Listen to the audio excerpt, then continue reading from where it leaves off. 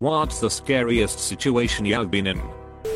I was about 11 years old and off school sick with the flu. My mum worked in the little shop literally 5 minutes away from her house, so she left me alone that morning to do her shift, and I was just chilling on the couch watching television.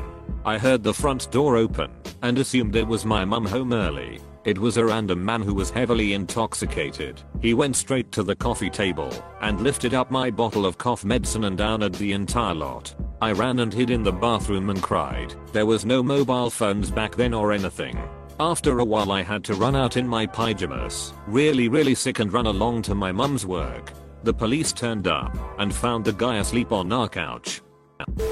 When I was 11, the house across the street from me caught fire. It was a fast-moving electrical fire. The boy who lived there was 14, and he had a 9-year-old sister. All of our parents worked full-time, so we were latchkey kids. This was the early 1990s. Anyway, the boy came hauling us down the street screaming for any adult to come out and help because his house was on fire, and he thought his little sister was in there. I was the only one who heard him, so I grabbed his hand and ran into my house and called 911. He wanted to run into the burning house to find his sister, and I knew he would die if he did. I was a scrawny, spindly little girl, 56 and maybe 75 pounds, and he played defense on the football team at 58 and probably 150 to 170. He was panicking and sobbing and thrashing around, but somehow I found the strength to physically hold him back until my little sister could run down the street to find an actual adult.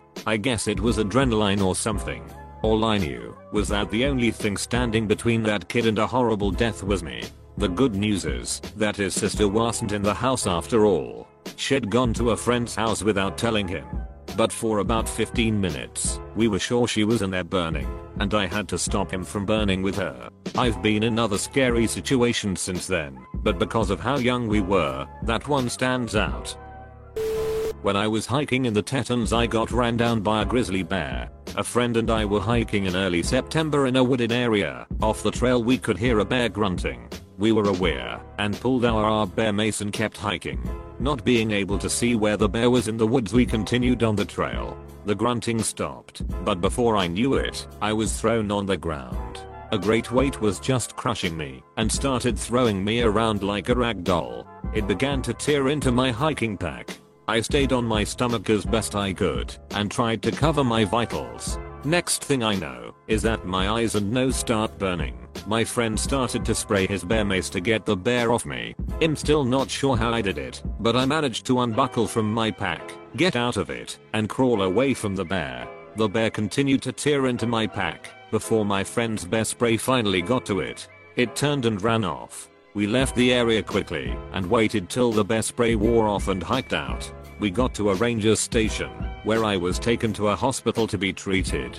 My friend and a ranger went back to the attack site to recover what was left of my things. Luckily I escaped with minor injuries and minor scarring, a few broken bones and deep gouges. My stuff sadly didn't make it out alright. Favorite coat and pack ruined. But that is definitely the scariest situation I've ever been in. Overhearing my dad and his friend planning out the murder of my mother, sister and me. I had just turned 17. Back in 1986. He was going to burn the house down. While we slept that night, he worked midnights. I wasn't supposed to be home when I heard him going through the house getting whatever items he wanted to save from the fire and talking about the plan. I hid in the crawl space between our family room and hall closet. He left to take a load to hide at his friend's house. I ran to call someone. Anyone's small town of 500 and only one sheriff who was his friend, but he had cut the phone lines. Thankfully my mom and sister came home before he got back from his friend's house. My sister and I had to plead with our mom to leave, but she did. He abused her for 25 years. Now she's almost 80 and takes tap and jazz lessons, yoga classes, goes on all kinds of trips with her fellow seniors. She's awesome. I'm late, but here goes. When I was 13 I was spending the summer with my dad and his girlfriend. I have two brothers, age 11 and 10, that were also there. My dad got into an argument one night while drunk, nothing out of the ordinary, and he decided he was going to drive us about 30 miles back to our mom's house. He loads us all up in his 85 Camaro and gets ready to take off when his best friend, Jess, jumps in the passenger seat. Jess was a small guy, and he knew that if he tried to talk my dad out of drunk driving, the only result would be my dad trying to beat him up. So he just got in the car to try to mitigate any potential damage. We made it onto the interstate and about 10 miles down the road before my dad started nodding off. We were coming up on an exit, and there was a divider for the exit in the interstate. My dad finally passed out right then, and we were heading straight for the divider going about 75 miles per hour. Jess, at the last moment, turned the steering wheel and was able to get his leg into the brake to stop us on the side of the highway. He pushed my dad over to the passenger side and drove us home with my direction. Even at 13, I was fully aware of my own mortality at the moment, and I was sure that I was going to die. Jess, may he rest in peace, saved me and my 2 brothers that night, and I can never thank him enough. Edit. People have asked, so I decided to make the edit.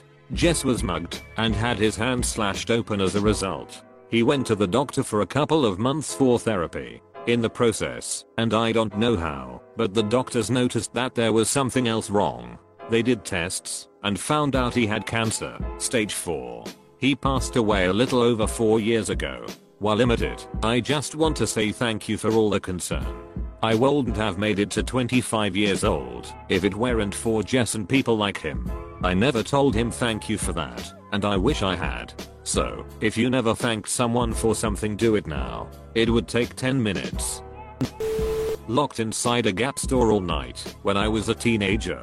I had to use the bathroom and the store was getting ready to close, so I rushed in real quick. I made a mess in the bathroom, so I took way longer than expected. When I got out, everyone was gone. I freaked out and tried many ways to get out.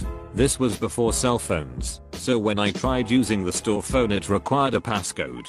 I slept on the floor and woke up at 7 AM and waited/hid in the bathroom for the store to open. 20 minutes after the store opened, I casually walked out and no one saw me. I got home and my mom was cooking French toast. I told her I decided to sleep at a friend's house because we stayed up late watching a movie. My mom was cool, so it was nothing.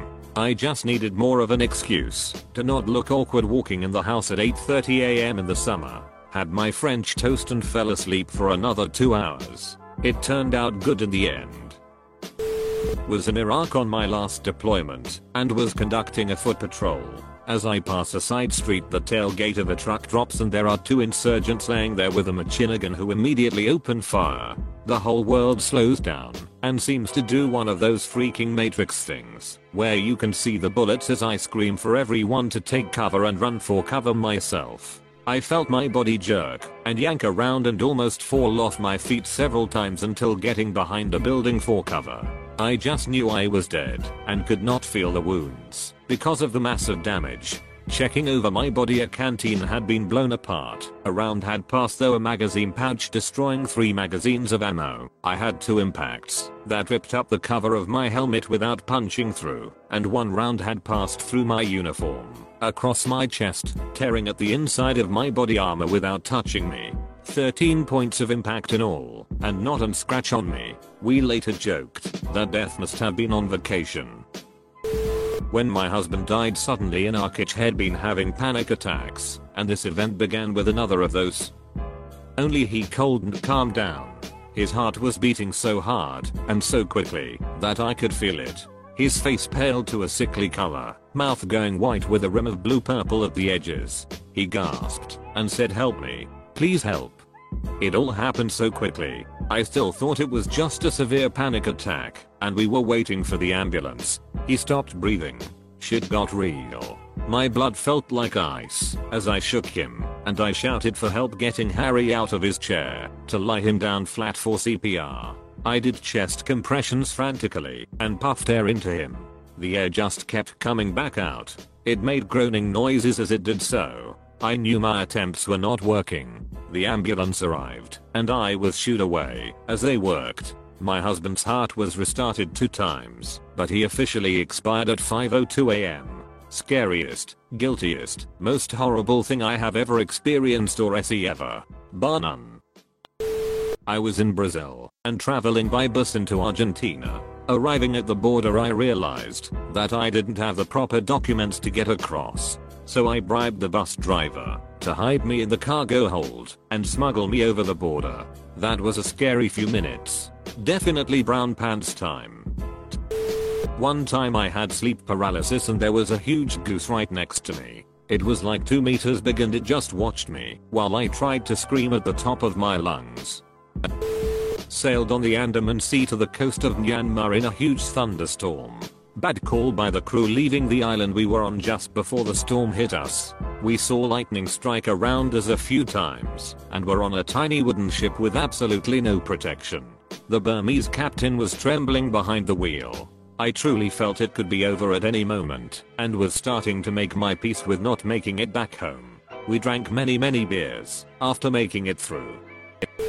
I was a wee lad of 14 years old in the attic where our PC was located playing RuneScape and making homework. Later in the night, around 10 PM I heard some noises downstairs and saw a light turned on.